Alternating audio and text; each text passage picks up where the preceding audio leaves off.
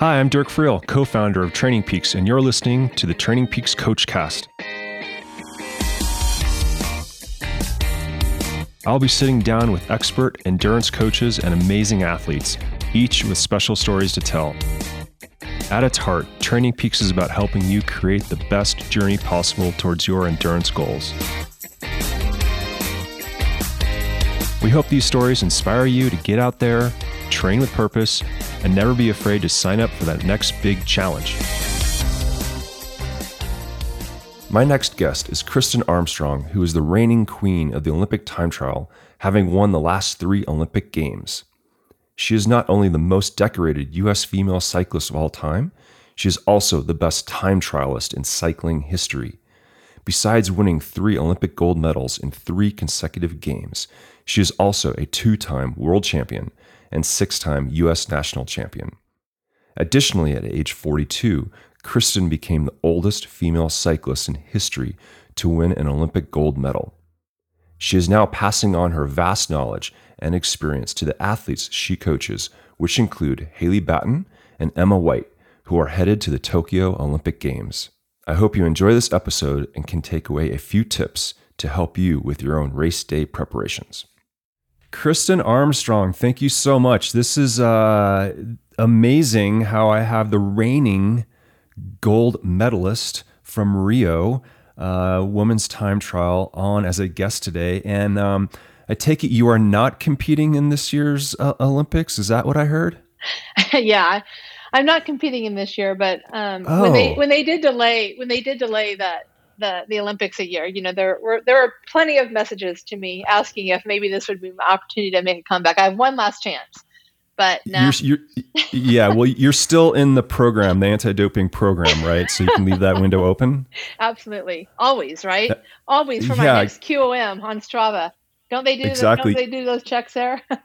Yeah, you got to keep your options open these days. Amazing. I mean, you have won the last 3 Olympic Games in the time trial, reigning gold medalist. How does it feel to, are you going to the games, first of all? I'm not going to the games. The spectators and the coaching staff is very limited. So, most of obviously they've just come out with the spectators. There are no spectators allowed, Right. Even the locals. But when it comes to coaches, I think that most of the coaches are going to come from those who work for the national federations, because there are just such a limited amount of people that are allowed to be part of the group that goes over. Yeah. Well, it's got to be a little different feeling for you, but it's also probably nice not to have to deal with all that. But you definitely have a place in the Olympics this year, coming up in a couple of weeks. Tell us who you're working with, athletes that are attending. Yeah, so I work with a couple athletes that will be going to Tokyo. One of them is Haley Batten, who is a mountain biker for Team USA, and then I also work with Emma White, who is riding on the track. She rides the road as well. She was well-known cross racer back in the day, just several years ago, until she converted to the track. And so she's made the team as well and will be representing Team USA for the pursuit, the team pursuit. Yes. Right. Yeah, it's amazing. I mean, I was saying it's kind of the opposite ends of the spectrum. You have a mountain biker and then a team pursuit athlete, and you coach other disciplines, I'm sure as well. But how do you compartmentalize all that? I mean, they are how similar or maybe different are they? Yeah, it's a really good question. In fact, when I first became a coach, it was a natural progression from being an athlete myself. And I think a lot of athletes find that whether it's during your career or after your career, you want to continue to help the next generation. And that's sort of where my passion was when it came to coaching. I had no desire to start my own coaching company.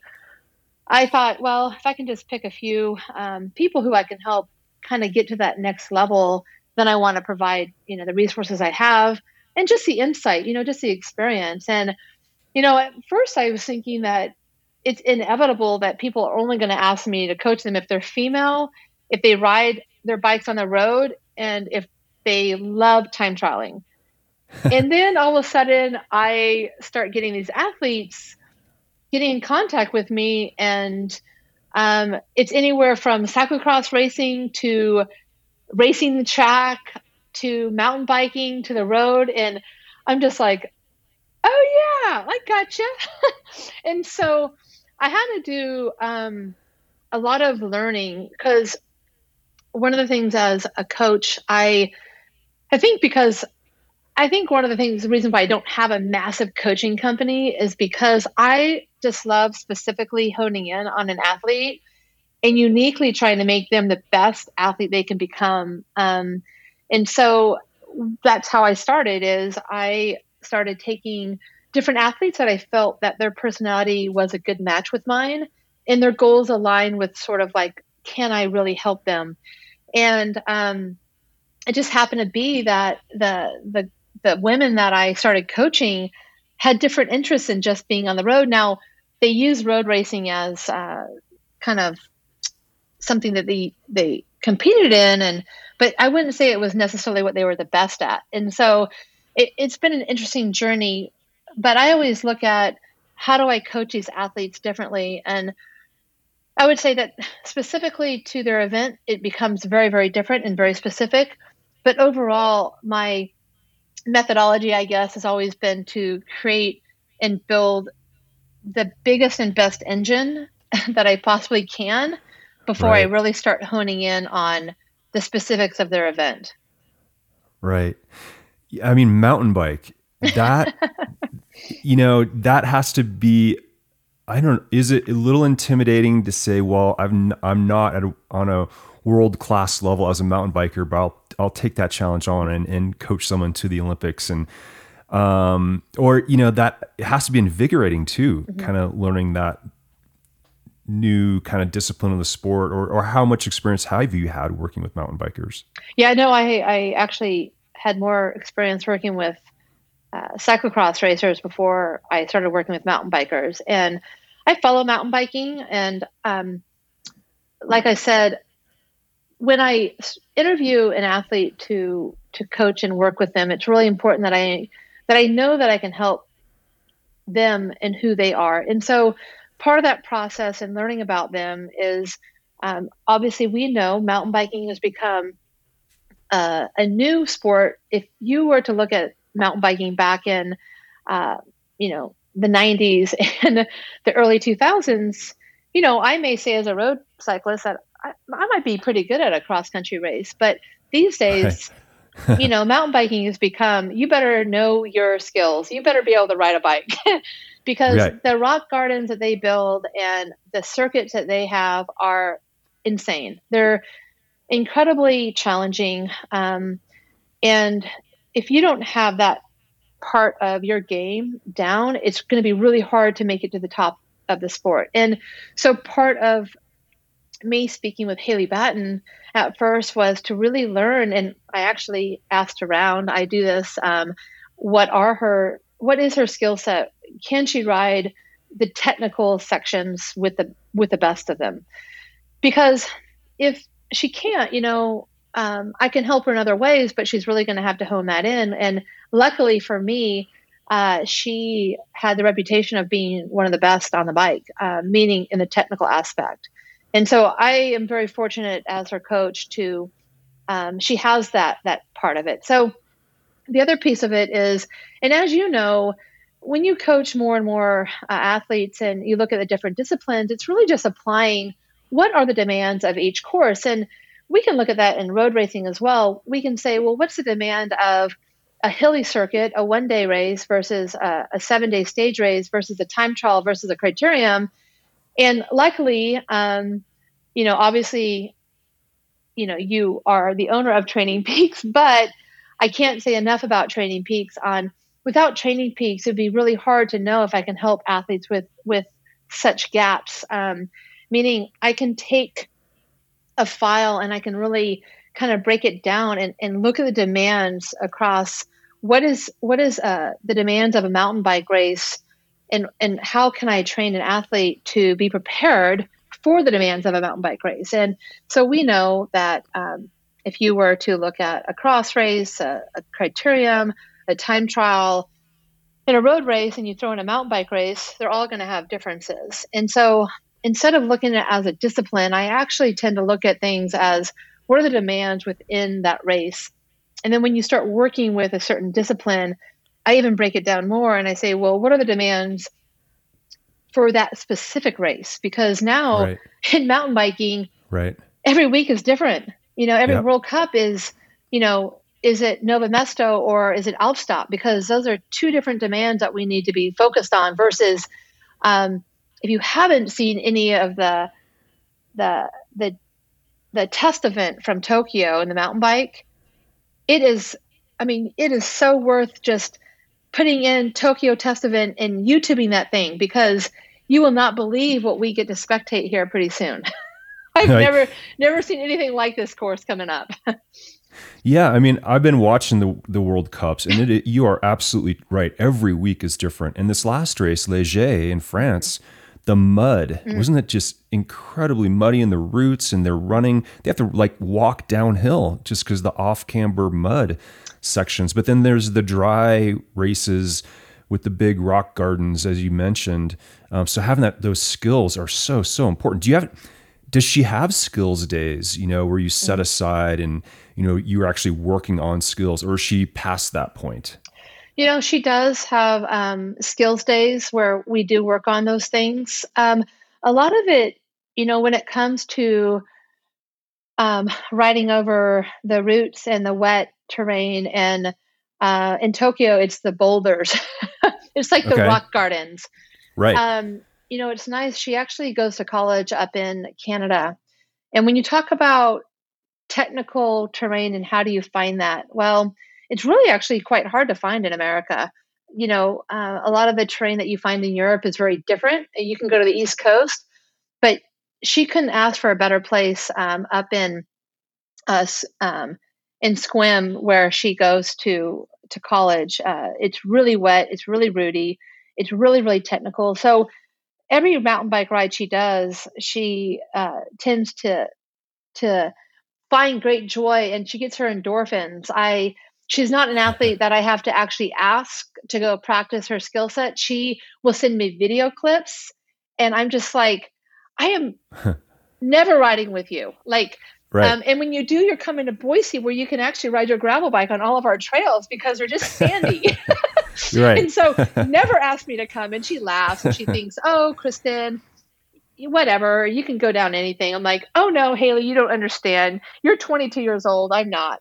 And so she has that daredevil attitude. And if you've ever met anyone, I've met those extreme daredevils where they're in those wingsuits and they have no problem jumping from a plane. Or I've asked people before, how do downhill skiers, how do you get to the point where you feel confident doing things such as going off jumps and being lifted 6 feet in the air on a mountain bike, and how do you get to the place where you feel that you can actually do this and with confidence? And quite often people will tell you that it's never been an issue for me because it's just um, you're almost born with this innate ability to take these risks, and it's something that I haven't been able to do. So I find great pleasure watching these World Cups on Red Bull because they really do show that action and what these athletes are up against, like you described, the roots, the dryness. You never know what you're up against. But with that being said, as a coach, it's really, really difficult. One of my biggest challenges when you're coaching someone in cyclocross or mountain biking that's very different is you mentioned things aren't consistent. And when things aren't consistent for an athlete, it can put you in what I consider one of the most important elements of success is your mindset. And when your mindset is ebb and flowing because of the inconsistency in racing, Right. that just creates a new challenge on how you coach an athlete to be okay with one week having an amazing race and hitting the podium and the next week not being able to hit that or even close. Right. Yeah, the World Cup mountain bike races are so much like that. And, the short track, on the Friday evenings really set up the Sunday start grid. No matter how no matter what your world ranking is, if you mess up the short track, you could be on the third row, for the start of the cross country on Sunday, and having to deal with that every single week is pretty amazing. And this younger generation, they're into catching air and all these kind of extreme kind of moves. And I think I look at it as dancing. They just have these dance moves, and no matter what comes to them, it's like jazz. Whenever anything comes to them, they know the right move, to do in the air or hop their rear wheel or whatever it might be. So it's just 10,000 hour rule, It year is. after year after year, And I think yeah, this is, you see it with both Haley Batten and Kate Courtney. I love the fact that we're seeing this generation that's coming from the NICA world. And, right. Both of those women raced as part of NICA.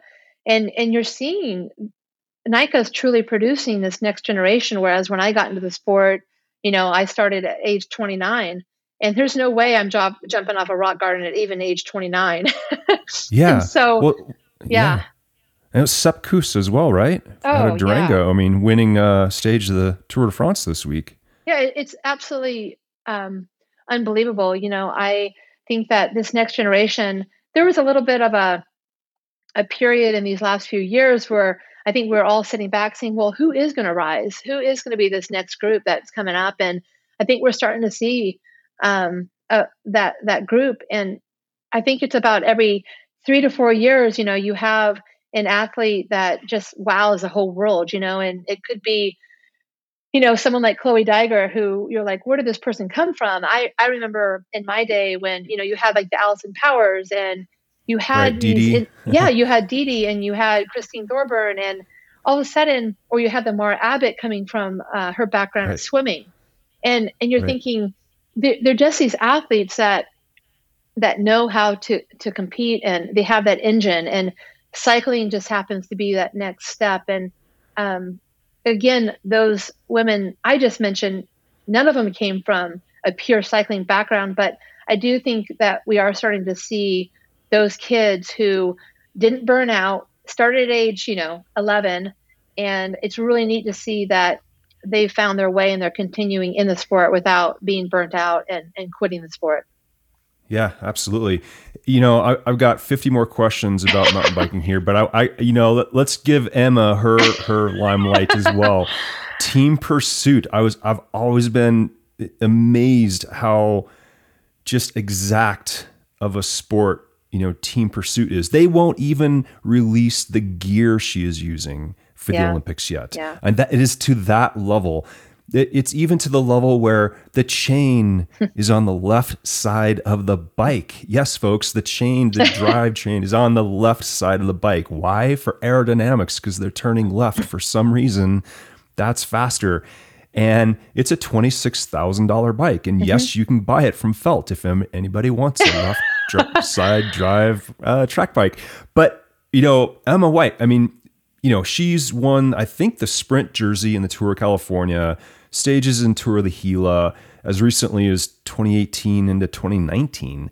And then how do you make the jump from that into track? Has she always been doing track through cyclocross, et cetera? No, actually, it's really interesting. So Emma is one of the kindest individuals. In fact, Emma brought coaches will relate to this. When you have an athlete that just brings so much joy to coaching that you never want to stop coaching that athlete, because Yeah. the first thing she always asks me on a phone call is, how are you doing? How's your family? How's your son? And she just brings so much joy. And she called me. She got a lot of people back when she was in high school. I was getting messages about, there's this girl that wants you to coach her. And I was like, I don't coach juniors because I can't coach their parents. It's so hard. And so she kept on getting a hold of me through other people. And finally, she made the phone call herself. And after about 30 minutes of talking with Emma, I knew I wanted to coach and work with her. She knew what she wanted. She used to follow around her brother on a bike, who obviously also races and has been super successful as well. And her family is all about riding. Her father coaches rowing at a university, and So they're just a sporting family. And she used to go around and travel around doing cyclocross races in the Northeast. And so she was racing cyclocross. It was just kind of part of her blood. And she started racing, on the road as well, and loving the crit life. And she raced for Hot Tubes, and she was like the only female on the team and junior. Um, and so we, we're working together, and it was kind of a year-round thing. She graduated from high school, went to college, was balancing a number of different things in her life, and she had the hard winters, and so we were on indoor, and we were riding indoors quite a bit as well. And um, we had these great conversations. And what did she want to do? She knew she wanted to graduate from college.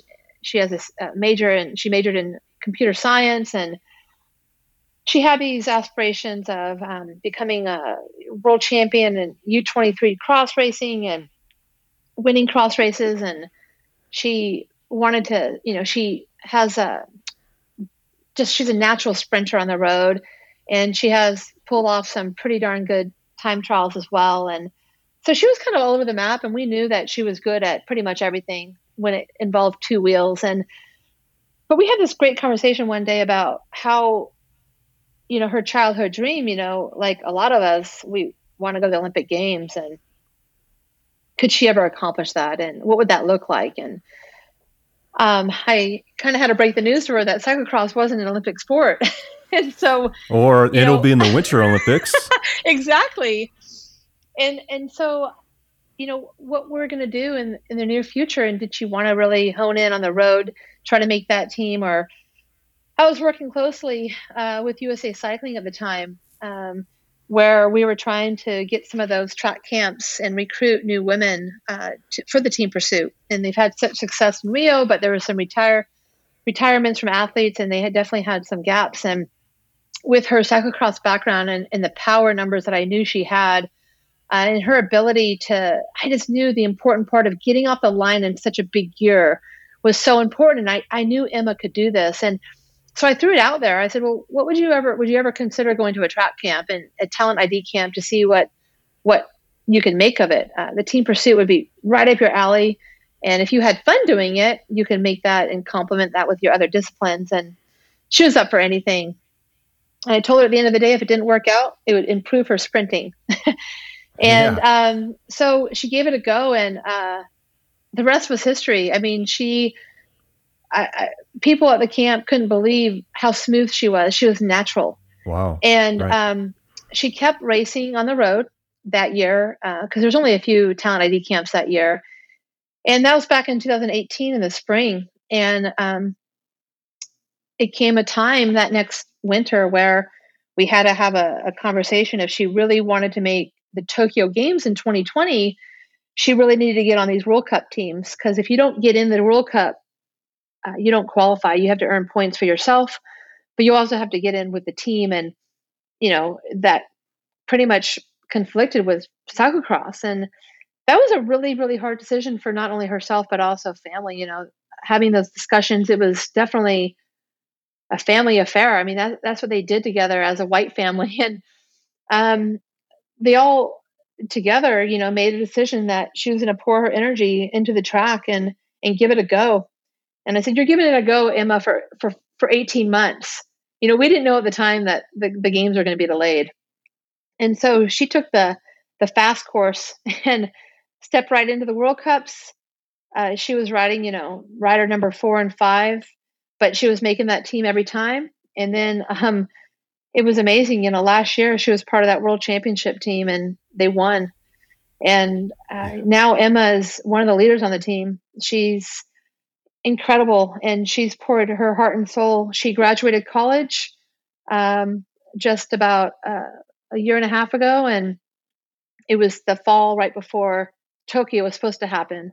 And so she was going to college and flying out to track camps throughout this whole process. And she has loved every minute of it. And she's in Colorado Springs now, and she's super ready. And I keep on talking about how this is the finale. We always do these countdowns on when her last long rides are, when her last block is, when her last rest block is. And so, yeah, she's on the final countdown and couldn't be more excited. Wow, that's awesome. I mean, to set your sights on a goal that you haven't even done half of it.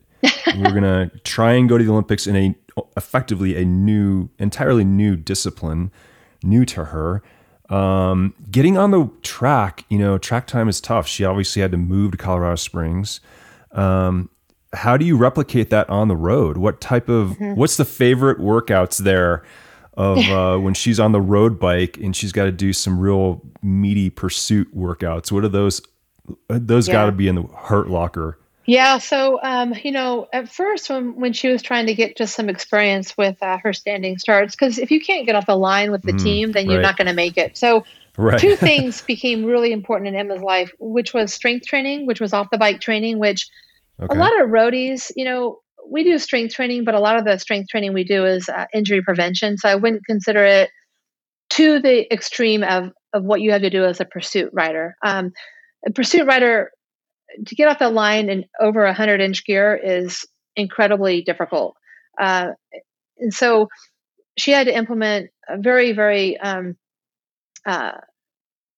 very structured, I would say, strength training routine as part of her plan. That was a new element that she had to add. And then, so we did a lot of standing starts out on the road. But as far as when we're working to make sure that she can replicate things when she hops on the track. So depending on what season it was, if it was during our base or our prep season, we would, it's really important to have that base foundation. It's no different than a road. You have to build that threshold. You have to build those efficiencies before you can bring that other work in.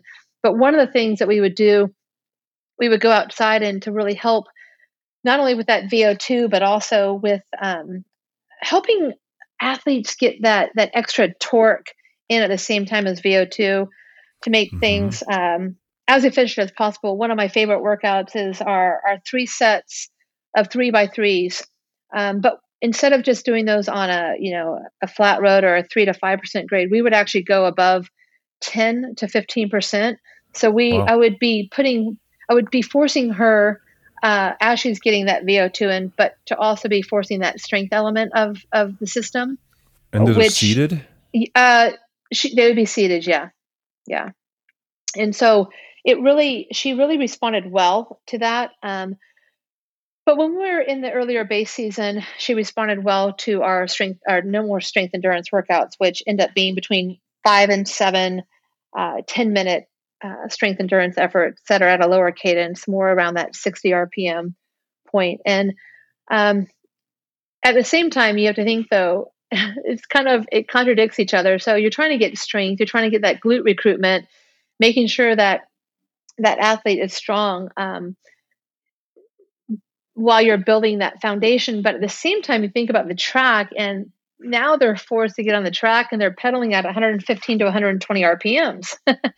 And so they get on and they're like, Kristen, I'm dying. And I'm like, yes, we also have to get the high end, the high RPM. So there are times that though we're trying to get the most power and maximize the power out of an athlete, there are times where we'll have sessions where we'll go out and we'll do 2 sets of 3x3s, and I'll say, okay, I know your power may be lower, but we have to hit our RPMs at 115. And you'll see, because the efficiency isn't quite there yet, that transfer over, that power, those power numbers are going to be much lower than if she were to be able to, I would say, grab a gear or two and be where she would be a little bit more comfortable producing that kind of power. So you always, in the track, you have to look at not only building this anaerobic piece, but you have to build it with what you have to build that with the regular cadence, but then you also have to go back and also transfer that over to a higher cadence, which is quite interesting. And so I find that we utilize indoor training as well to really hone in on some of these specific training workouts that we need to get in when we're not in Colorado. Yeah, fascinating stuff. I love how, you started the conversation with strength training. Well, Yeah. road cyclists think they know what strength training is, but real strength training, Yeah, it's very try different. this. Yes. And it's the core, it's your shoulders, it's like your entire body getting behind that gear, off the start line. And then those, I think you mentioned, 7-10 minute, 60 Yeah. RPM, low seated efforts, kind of Uh-huh. transitioning that muscle you've built into the cycling. But then, Lord, the race is 115 plus RPM. So Yep. you got to work on how do you bring that strength training with the skills of, the pedaling dynamics, and all that is so fascinating. And how it's just breaking it out into its pieces. I mean, months and months and months ahead of time, trying to line it all up. And that's just the art and science of coaching, which is pretty darn amazing. A question I have on the 3x3s is that Mhm. like a 6 minute all, like, so the power she would do that at would be like a 6 minute all out pace, 5 or 6 Yeah. minute So max yeah, power pace. yeah, it would be. And it'd be, you'd be up in that 120% of your FTP.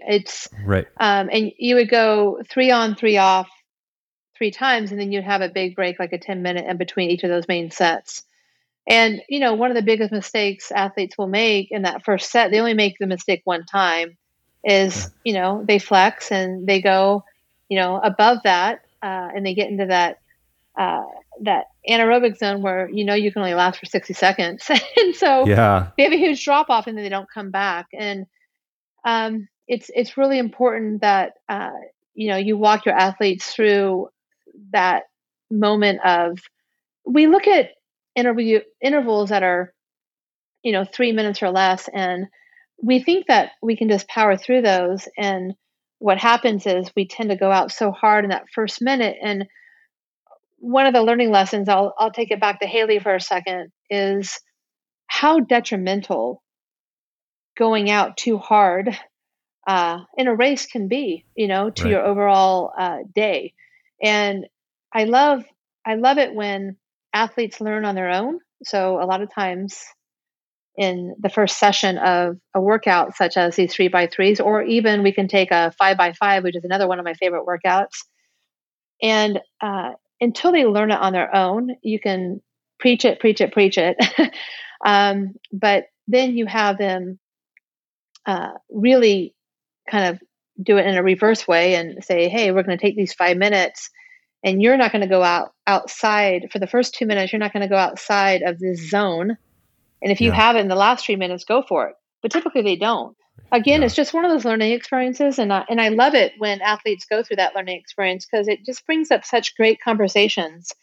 But when you talked about really mapping it out uh, and really breaking it down to these components, it is very important that you do break it down as a coach. It is an art, it is a science, and you have to combine the two. I think that, sometimes we can work with someone that is very much by the, you wake up and how do you feel, you're going to go out and you're going to just go off and do how you feel, and that's going to be your ride today. And then you have the athlete who is very, very focused on their data and the three devices they have on their arm, on their power meter.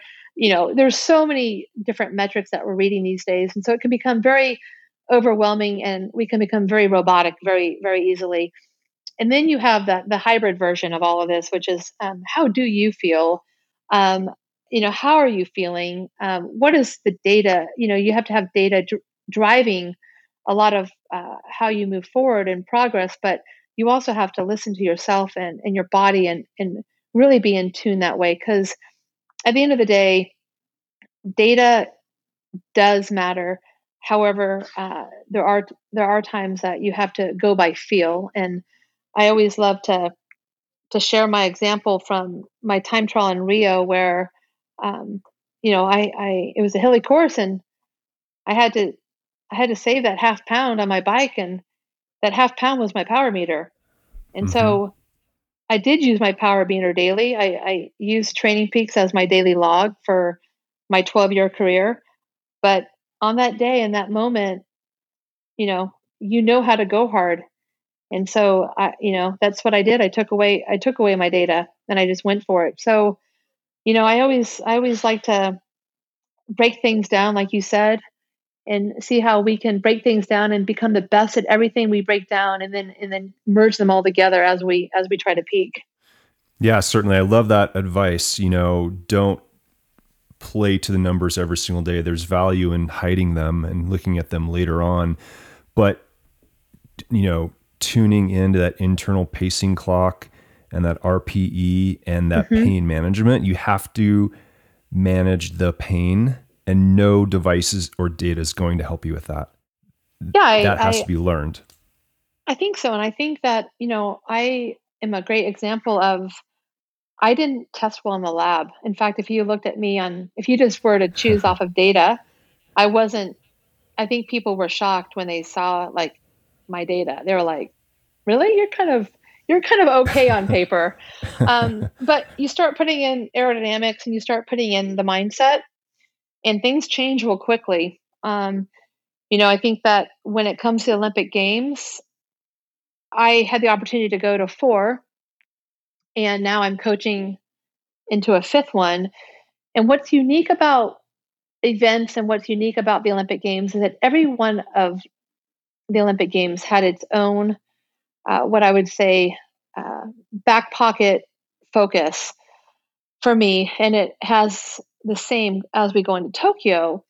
So, as an athlete on this top level, you have to always think about the the physical part is we're all pretty much the same. Our power numbers. I mean, at the end of the day, to get to that level, we have to be at some level with our nutrition, the way we eat, the way we perform physiologically. Our mindset's going to be what our mindset is. But if you break down each Olympic Games, you look at like when I went to Beijing, we had to focus on the weight of my bike because the time trial was pretty much uphill. London was very, very flat. So I had to really focus on the aerodynamics. That was going to be the key contributor to my success over my competitors. And you look at Rio, and it was all about the Zika virus. It was about the hills. It was about the weight of the bike, but it was also a lot of technology had come in play, and there was a lot of different um, opinions out there around what's the fastest. We're talking about wheels and tires, and everyone had their different opinion. And now we're going into Tokyo, and the key element in Tokyo is the heat. And we are going to see people win races that we didn't think were going to win races because of the humidity and the relative humidity and the factor it's going to play on the athletes. And so that now has become a focus for both Haley and Emma. How are we going to bring this fitness and all the work we've done for the last several years? And how are we going to now focus? The last 6 weeks, my focus has been on really talking with as many experts as possible around heat. Right. And as a coach, it's the fun part is saying how, as a coach, are you going to even up your game in the element that's going to probably make the biggest difference for the athlete's event? Yeah, and the heat. Has there been specific protocols in training around that, incorporating heat adaptation type sessions? Yeah, it's what was confusing at first is depending on who you speak to, they have a different opinion, right? Isn't it how life is? Is you ask somebody what they think, and Hey, they're gonna. the art of coaching. It is the art of coaching, and so we are not only training uh, in the heat. You can't really replicate the humidity as it will be in Tokyo because it's very difficult unless you're in Atlanta, Georgia, or Florida. But we're doing a good job over in Italy with Haley, and then we're using sauna as part of our heat protocol. Now with Emma, she's lucky in Colorado. They have a room that can Right. specifically be put to the heat of what they'll experience in Tokyo. However, rumor has it that the velodrome will be air conditioned. So Hmm.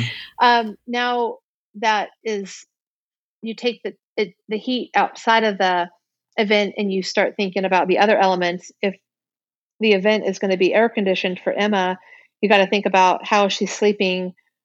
Are the rooms she's staying in going to be air conditioned? how do we make sure she gets the best sleep possible in these warmer conditions?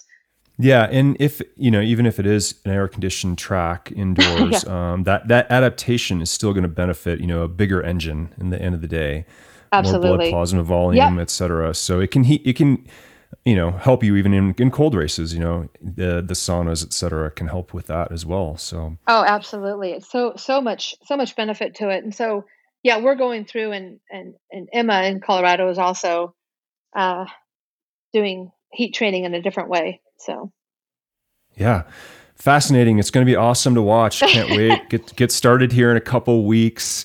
Thank you so much for a little bit of the behind the curtain insights into preparation for the Tokyo Olympics. And how can people contact you or reach you or follow you? Yeah, so I my Instagram is kstrong22. And as far as contacting me, I'm always open to talking. I love coaching, and it's my passion, and it always will be. But you can contact me through Instagram. I have also a new platform called KX3 Lifestyle and Coaching, and we have a website. But it's been fun, and again, I love talking. I love coaching. I love helping others, and I appreciate your time and having me on your podcast because, we always say knowledge is power. Yeah, absolutely. We're getting a new office at Training Peaks, which I told you about, and one of the first framed jerseys I'm putting up is one of your Olympic jerseys that you gave us, and I love the quote you wrote on it, and you said, "Thanks for keeping me honest." So I love that about you, keeping everybody honest, helping us with all of our knowledge, as you said, and good luck with your athletes in the Olympics. Yeah, I appreciate it. And I honestly say this, and I tell this to everybody, Training Peaks is a tool that I think we underestimate what the power of Training Peaks can provide an athlete. I have, if anyone to have access to my Training Peaks account, it has data from the beginning of my career, and it became my diary, and to write your feedback and diaries, it brought a lot of confidence back when I made 2 comebacks, and I used it. You wouldn't believe how much I used it, and I still use it, even when I'm building peaks for other athletes, because to peak for 3 different Olympic games, obviously I had my help from my coach, Jim Miller, but to go back and to think about what we did and how we peaked, I go back as it's like my textbook. I still use it. So yeah, that's awesome. It's well documented, and it is. I hear you. Mine's documented all the way to the year 1999. Crazy times. I love it. So thank you. Yeah, super cool. Thanks so much, Kristen, and look forward to the Olympic Games. Thank you so much. Thanks for listening to the Training Peaks Coachcast. For more episodes, visit trainingpeaks.com/podcasts. Please head on over to Spotify, Apple Music, or wherever you find your podcasts to subscribe, rate, or leave a review. Until next time, get out there, train with purpose, and never be afraid to sign up for that next big challenge.